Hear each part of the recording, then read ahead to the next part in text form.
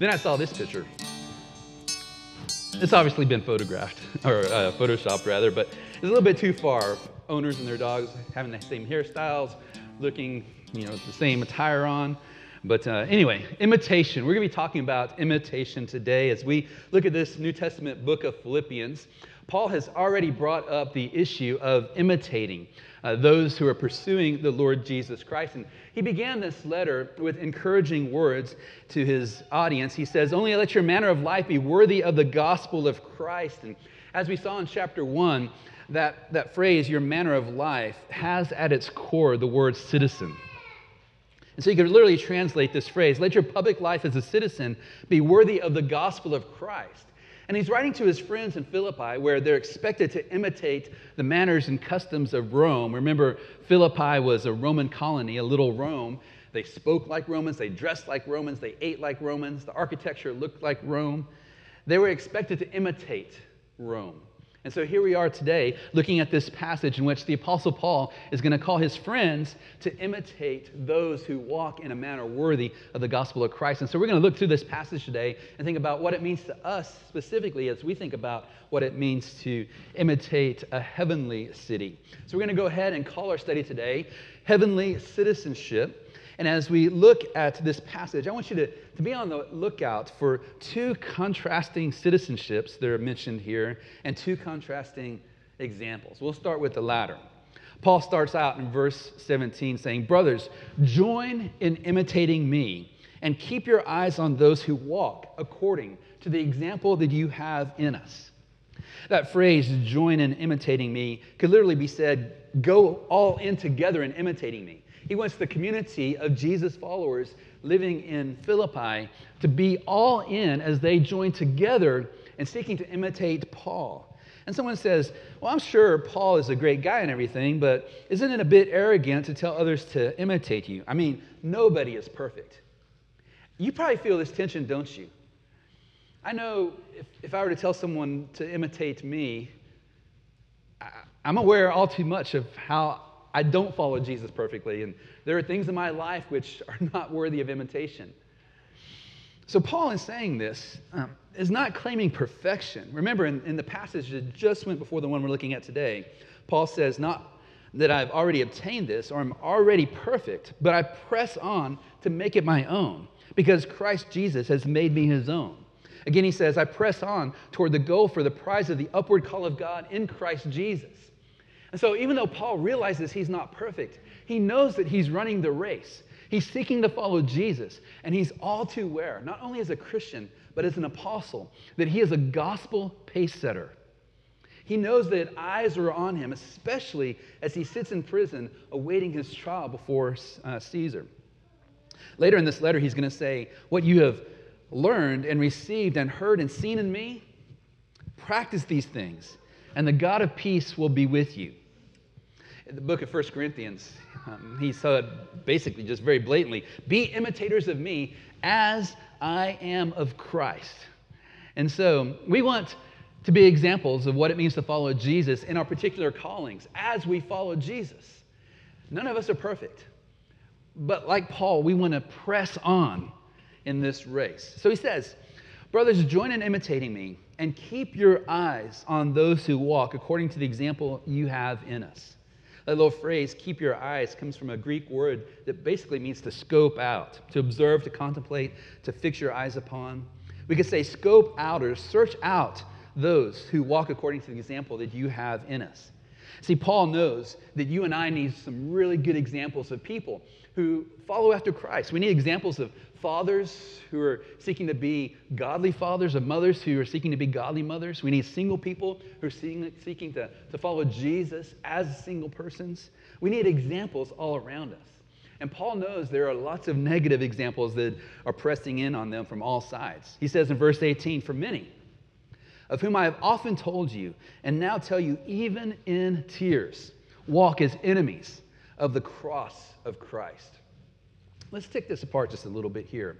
He says, many walk as enemies of the cross of Christ. Who is he speaking about here? Well, he doesn't define it, but it could be he's speaking about the Judaizers because he has been warning them about those who are seeking to add to Jesus works of the law, that, remember, it's not enough just to be believing in Jesus, but you have to become Jewish to follow the Jewish Messiah. So it could be he has these people in mind. These were people who, like Paul, claimed to follow Jesus, but unlike Paul, insisted that you had to become Jewish in order to do so. And so Paul has very little patience for these people because he feels like they're preaching another gospel. And if they were to listen to what these Judaizers are saying, they'll lose Jesus completely. He might be thinking about not Jewish people who are claiming to follow Jesus, but his own kinsmen who wanted nothing to do with Jesus. In fact, the Gospel of Luke tells us that they were claiming that they did not want this man to rule over them. Remember when Jesus was standing next to Pilate, and Pilate was asking the crowd what they wanted to do with him. He said to the Jews, "Behold your king," and they cried out, "Away with him, crucify him." Pilate said, "Shall I crucify your king?" And the chief priests answered, "We have no king but Caesar." What an amazing claim that is, right? These are Jewish people who claim to have no king but God, but in this moment, to buddy up to Pontius Pilate, they said, "We have no king but Caesar." So he brings up the notion of Caesar. I wonder if Paul is thinking about that wicked Nero, who he's waiting to see and hear his trial. But remember, Nero was this narcissistic psychopath who killed family members. Many historians believe that he's the one who's actually responsible for setting Rome on fire, and he blamed the Christians on this. That began the first real intense persecution of Christians. Remember, it was Nero who would take Christians and tar them and crucify them and set them on fire to light his garden parties. I mean, this guy, if there's ever an enemy of the cross of Christ, it would be him. Paul would describe people in general like this in his day. He says, "The word of the cross is folly to those who are perishing, but to us who are being saved is the power of God. For Jews demand signs and Greeks seek wisdom, but we preach Christ crucified, a stumbling block to Jews and folly to Gentiles. But to those who are called, both Jews and Greeks, Christ, the power of God and the wisdom of God." So when Paul talks about those who live as enemies of the cross of Christ, that phrase cross of Christ just might be shorthand for the gospel itself. He preaches Christ, this crucified and risen king. And he says, look, there are many people who walk as enemies of the cross of Christ. But what I want you to see is Paul doesn't gloat over this issue. Like we're the special ones and they're the unspecial ones. He doesn't even call fire down from heaven. Do you see what he says here? He says, "There are many of whom I have often told you, and now tell you, even in tears, walk as enemies of the cross of Christ." This is a good example, isn't it? To think about those, even in our day, who walk as enemies of the cross of Christ. People who have an anti-Christian mindset. How do we think about them? We should imitate the Apostle Paul and see them, even in their opposition to the gospel of Christ. See them through tears. Remember Paul, one point, was traveling. He went to Athens, and we're told that he was greatly distressed to see that the city was full of idols. I mean, he was provoked within to see people worshiping these statues. He spent a couple years in Ephesus, training Christians in the early church there. And on his departure, he said these words, "Even from your own number, men will rise and distort the truth in order to draw away disciples after them. So be on your guard. Remember that for 3 years, I never stopped warning you night and day with tears." And Paul was deeply concerned about people. And there's this wonderful passage. It's quite amazing in many ways in the book of Romans, where Paul, thinking about his fellow Jewish brothers and sisters who don't follow Jesus, he said, "I have great sorrow and unceasing anguish in my heart, for I could wish that I myself were cursed and cut off from Christ for the sake of my people, those of my own race, the people of Israel." So when Paul talks about people who are not Christians or anti-Christians or who walk as enemies of the cross of Christ, he's saying this through tears. See him with tears falling down his face. He goes on and describes them further. Their end is destruction. Their God is their belly. They glory in their shame, with minds set on earthly things. Let's list these as bullet points. He says that their end is destruction. I mean, Paul knows as they continue on the track that they're on, this is not going to end well with them. In his letter to the Thessalonians, he said, they will be punished with an everlasting destruction and shut out from the presence of the Lord. If these people in this life can persist in not wanting Jesus, when Jesus comes with his kingdom, he's not going to force them to enter. Instead, they will be banished. He also says their God is their belly, which is it's a weird phrase for us, but let's get this word out. In antiquity, this was a phrase that was often used to describe people who were just ruled by their appetites. In fact, the book of Romans says, for such persons do not serve our Lord Jesus, but their own appetites. You can think of, obviously, food and drink, but you can think of things like greed as well. I mean, all these appetites that we crave, people are ruled by them. He also says that their glory is their shame. I don't know if he had this particular passage in Jeremiah in mind, but there's this time in the history of the people of Israel, the history of Jesus' people, in which they went through this very, very dark time, and God sent prophet after prophet to call them back to their senses, to seek to restore their sanity. Everyone was doing what was right according to their own eyes. And here in the book of Jeremiah, it asks this question: are they ashamed of their loathsome conduct? No, they have no shame at all. They do not even know how to blush. Isn't that a vivid description? Then he says their minds are set on earthly things. And Paul's not saying that earthly things are bad. I mean, earthly things have been given to us by God as a gift, things to enjoy, but not to have our hearts set on them. See, when our hearts are set on anything but the living God, it becomes an idol, a functional idol. Idols are not just things that people worshipped in antiquity, building poles or wooden statues to worship. These are things that can rule our hearts now. So Paul writes to the Colossians. He says, if you have been raised with Christ, seek the things that are above, where Christ is seated at the right hand of God. Set your minds on things that are above, not on things that are on the earth.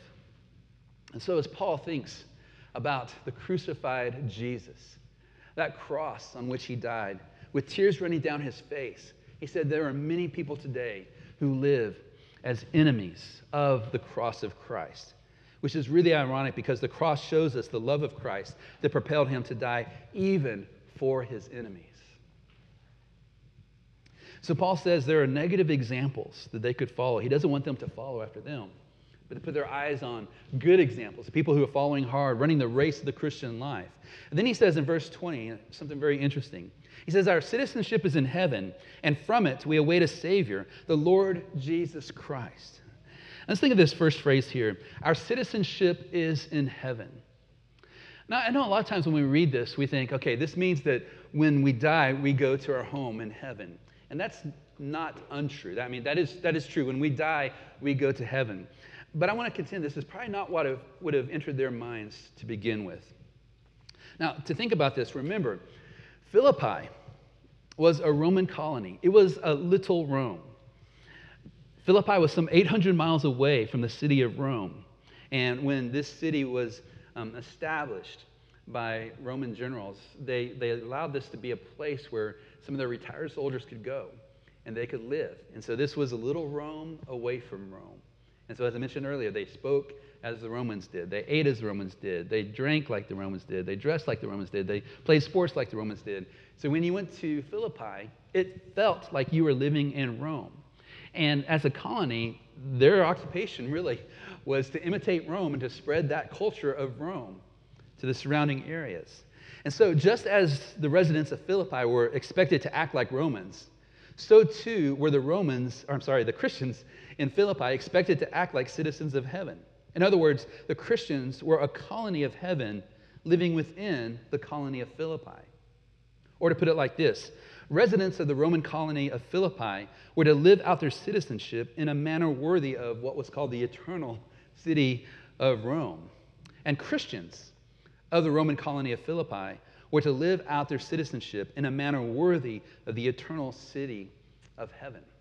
So when Paul says our citizenship is in heaven, they are residing physically there in Philippi. But he wants to remind them of their true home. And they are to reflect their citizenship right now, their heavenly citizenship right now where they live. Now, I've had the opportunity to live in several different foreign countries, in Peru and in Canada. And as an outsider, I was always aware that my manner of life as an American living in their midst spoke about all Americans. And so, as you can imagine, they have certain stereotypes of Americans from the media, and some of those are not so good. And so I was very conscious, though, of carrying myself not only as a Christian, but as an American in those places. And so the same principle applied here. These citizens living in Philippi who are following Jesus are to represent their heavenly country. And so Paul calls them to say, our citizenship is in heaven. Remember that. And he says, from it we await a Savior, the Lord Jesus Christ. And that makes total sense to us. But Paul is intentionally putting his finger on a pulse that was going on in their culture. And if you've been with us in the book of Philippians, you know what's going on here. And Paul using these phrases about Jesus, calling him Savior, Lord, the Christ, he's actually using phrases that were applied, first of all, to Caesar Augustus, that people are now using to describe Nero. And they're the Son of God, the King of Kings and Lord of Lords, the Savior of the whole world. And so if you were to say in the Roman Empire that Jesus is Lord, that he is the King, that he is the Savior of the world, that can get you in trouble. Because that means your loyalty, your ultimate loyalty, is not to Caesar and to Rome. And if you say that loud enough, it will get you into trouble, as it did the first century Christians who had to pay for their confession of faith with their very lives. So Paul says, our citizenship is in heaven, and from it we await a Savior, the Lord Jesus Christ, who will transform our lowly body to be like his glorious body by the power that enables him even to subject all things to himself. It's interesting that Paul adds what is in our Bibles, verse 21 here, because it would have made total sense for him just to stop at the end of verse 20. Our citizenship is in heaven, and from it we await a Savior, the Lord Jesus Christ. But I wonder if Paul, as we've seen him wrestle in this book of Philippians with what might happen to him, wonders if he has to pay the ultimate price to give his life for the message of the gospel, what will happen to him? And so as he reflects on that, He's all in on Jesus. He's all in with Jesus, this crucified and risen Savior. And so he adds this phrase here. Jesus Christ will transform our lowly body to be like his glorious body by the power that enables him even to subject all things to himself. So you see, my friends, in the resurrection, when Jesus makes all things new, we will receive new, physical, glorified bodies, just like Jesus did in the resurrection. And this is so cool. A lot of Christians think that we're going to be just disembodied spirits living on and on forever, and that is not the case. If you believe in Jesus, you will receive a glorified body. You say, well, what if I'm cremated and my ashes are scattered, or what if I'm eaten by worms? That's no problem. This God who called this world into existence by the word of his power is able to subject all things to himself, to reconstitute bodies, and not just simply bodies, but glorified bodies, incorruptible bodies, just like Jesus had upon his resurrection. And so we are going to be flesh and blood forever. Even though outwardly we waste away right now. I remember when I was growing up, and I hit 18 years old, and the first time playing baseball, my arm got sore. I played baseball for a good number of years. I was like, what's going on here? And it's kind of been downhill since then in terms of aches and pains. And some of you who are over 18 probably know what I'm talking about there. And so I'm looking forward to a glorified body that doesn't break down anymore, that is meant for a new physical world. In fact, the Apostle Peter said, according to his promise, that is Jesus' promise, we are waiting for the new heavens and a new earth in which righteousness dwells. Not only will we have glorified physical bodies, but we'll be on a physical, glorified terra firma. And if you would have pressed me, I don't have a Bible verse for this, but I think that body is going to be capable of living on other planets as well in this redeemed and glorified new creation that's described as new heavens and new earth. So Paul says in verse 1 of chapter 4, therefore, my brothers, whom I love and long for, my joy, my crown, stand thus firm in the Lord, my beloved. We're going to look at this a little bit more next week, but he just piles on descriptions here. You can see the affection that he has for people. But he wants them to stand firm in the Lord, keeping their eyes on the prize, noticing those who are running hard after Christ, seeing them as examples, trying to imitate them, remembering that their citizenship is in heaven, and it matters the way they live their public life here and now in Philippi, as it does for us here and now in Bryan College Station. So let me just give us a couple points of application here. The first one is this: let's eagerly await our Savior, the Lord Jesus Christ. So let me ask you an honest question. Is this a reality right now in your life? Do you eagerly await the coming of the Lord Jesus Christ? I'm not asking you, do you believe that that's happening in the future at some point? But is this something that you crave? I remember when I was younger, I was like, Jesus, I know you're coming back, but I'd like to live a little bit, maybe get married, raise some kids. And if you're there, I get that. But I guess as I've gotten older, as I've walked through pain and suffering in my own life, as I've seen friends bury their own kids, as I continue to see the onslaught of the bad news in this world, I want Jesus to come back. And if he comes back today, I would be really happy. I know some people like Jason and Gabby who are getting married and might be like, wait a little bit, Jesus. But anyway, I'm just joking. They're family. But do you wait eagerly for the Lord Jesus Christ? Is this something that you crave? Is this something that you're anticipating? Like a little child might be anticipating Christmas Day.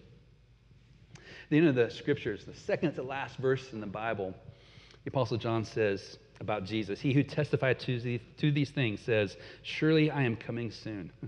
And John in exile says, amen. Come, Lord Jesus. And I think for those of us who are not experiencing intense persecution, who it really doesn't cost very much in terms of us to live out our Christian life here in Bryan College Station, can maybe just fall into a lull, having our hearts set on the things of this world where we actually don't hunger and thirst for the return of Jesus Christ. Here the Apostle Paul encourages us to cultivate that. And so, my friends, as C.S. Lewis said, there are far better things ahead than anything we leave behind. Someone says, but see, this is the problem. Christians are sometimes so heavenly minded that they are no earthly good. Have you heard that phrase? And sometimes that is the case, sadly. Sometimes Christians are so isolated and in their own enclaves that they have no interaction with this world. They're not telling us about Jesus. They're not seeking to alleviate the suffering of this world. But C.S. Lewis in his book, Mere Christianity, said this. He said, if you read history, you will find out that the Christians who did the most for this present world were just those who thought the most of the next. It is since Christians have largely ceased to think of the other world that they have become so ineffective in this. So friends, let's eagerly await our Savior, the Lord Jesus Christ. Here's the second point of application. Let's live out our heavenly citizenship as a colony of heaven right here in Bryan College Station, or in Llano if you're visiting from Llano, or wherever you call home. Let's live out our heavenly citizenship as a colony of heaven right here in Bryan College Station. That means we're to remember that our ultimate home is heaven, for those of us who follow the Lord Jesus Christ. And we're to carry the savor of heaven with us wherever we go. I love how a couple of commentators put this. They write, Paul is telling the Philippians that the church is a little colony of the kingdom of heaven.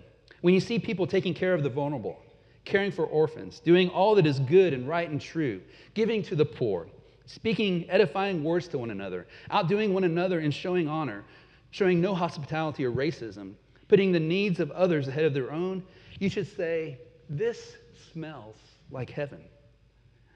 We should be giving the world a glimpse of what's coming in the future. Reminds me of what the Apostle Paul said when he said, we are the aroma of Christ. I thought about this last week. I thought about that verse this last week when I was having breakfast with our elders, Dan and Todd. And we were at a local restaurant here, and our waitress came up to us to take our order, and I saw that she had 3 or 4 visible tattoos, and I just made the comment. I said, it looks like you've been collecting tattoos. And she said proudly, I have 11 of them. And I asked her which one was her favorite, and she told me about that. And we talked a little bit about her tattoos, and then she finished up our order. And then she came back towards the end of our meeting together, and she says, are you guys with a church? And I said, yes, we're with Mercy Hill. And she said, well, where do you guys meet? I said, we meet in this little hotel down the road, the Hilton Garden Inn. And then Todd said, you should come check us out sometime. And we meet at 10 o'clock on Sunday mornings. And she said, well, I work on Sunday mornings, so I can't make it to church. And I, just in that moment, just asked a question. I said, pardon me if this is too private, but I'm just wondering, are you a follower of Jesus, or are you exploring faith, or how would you describe yourself?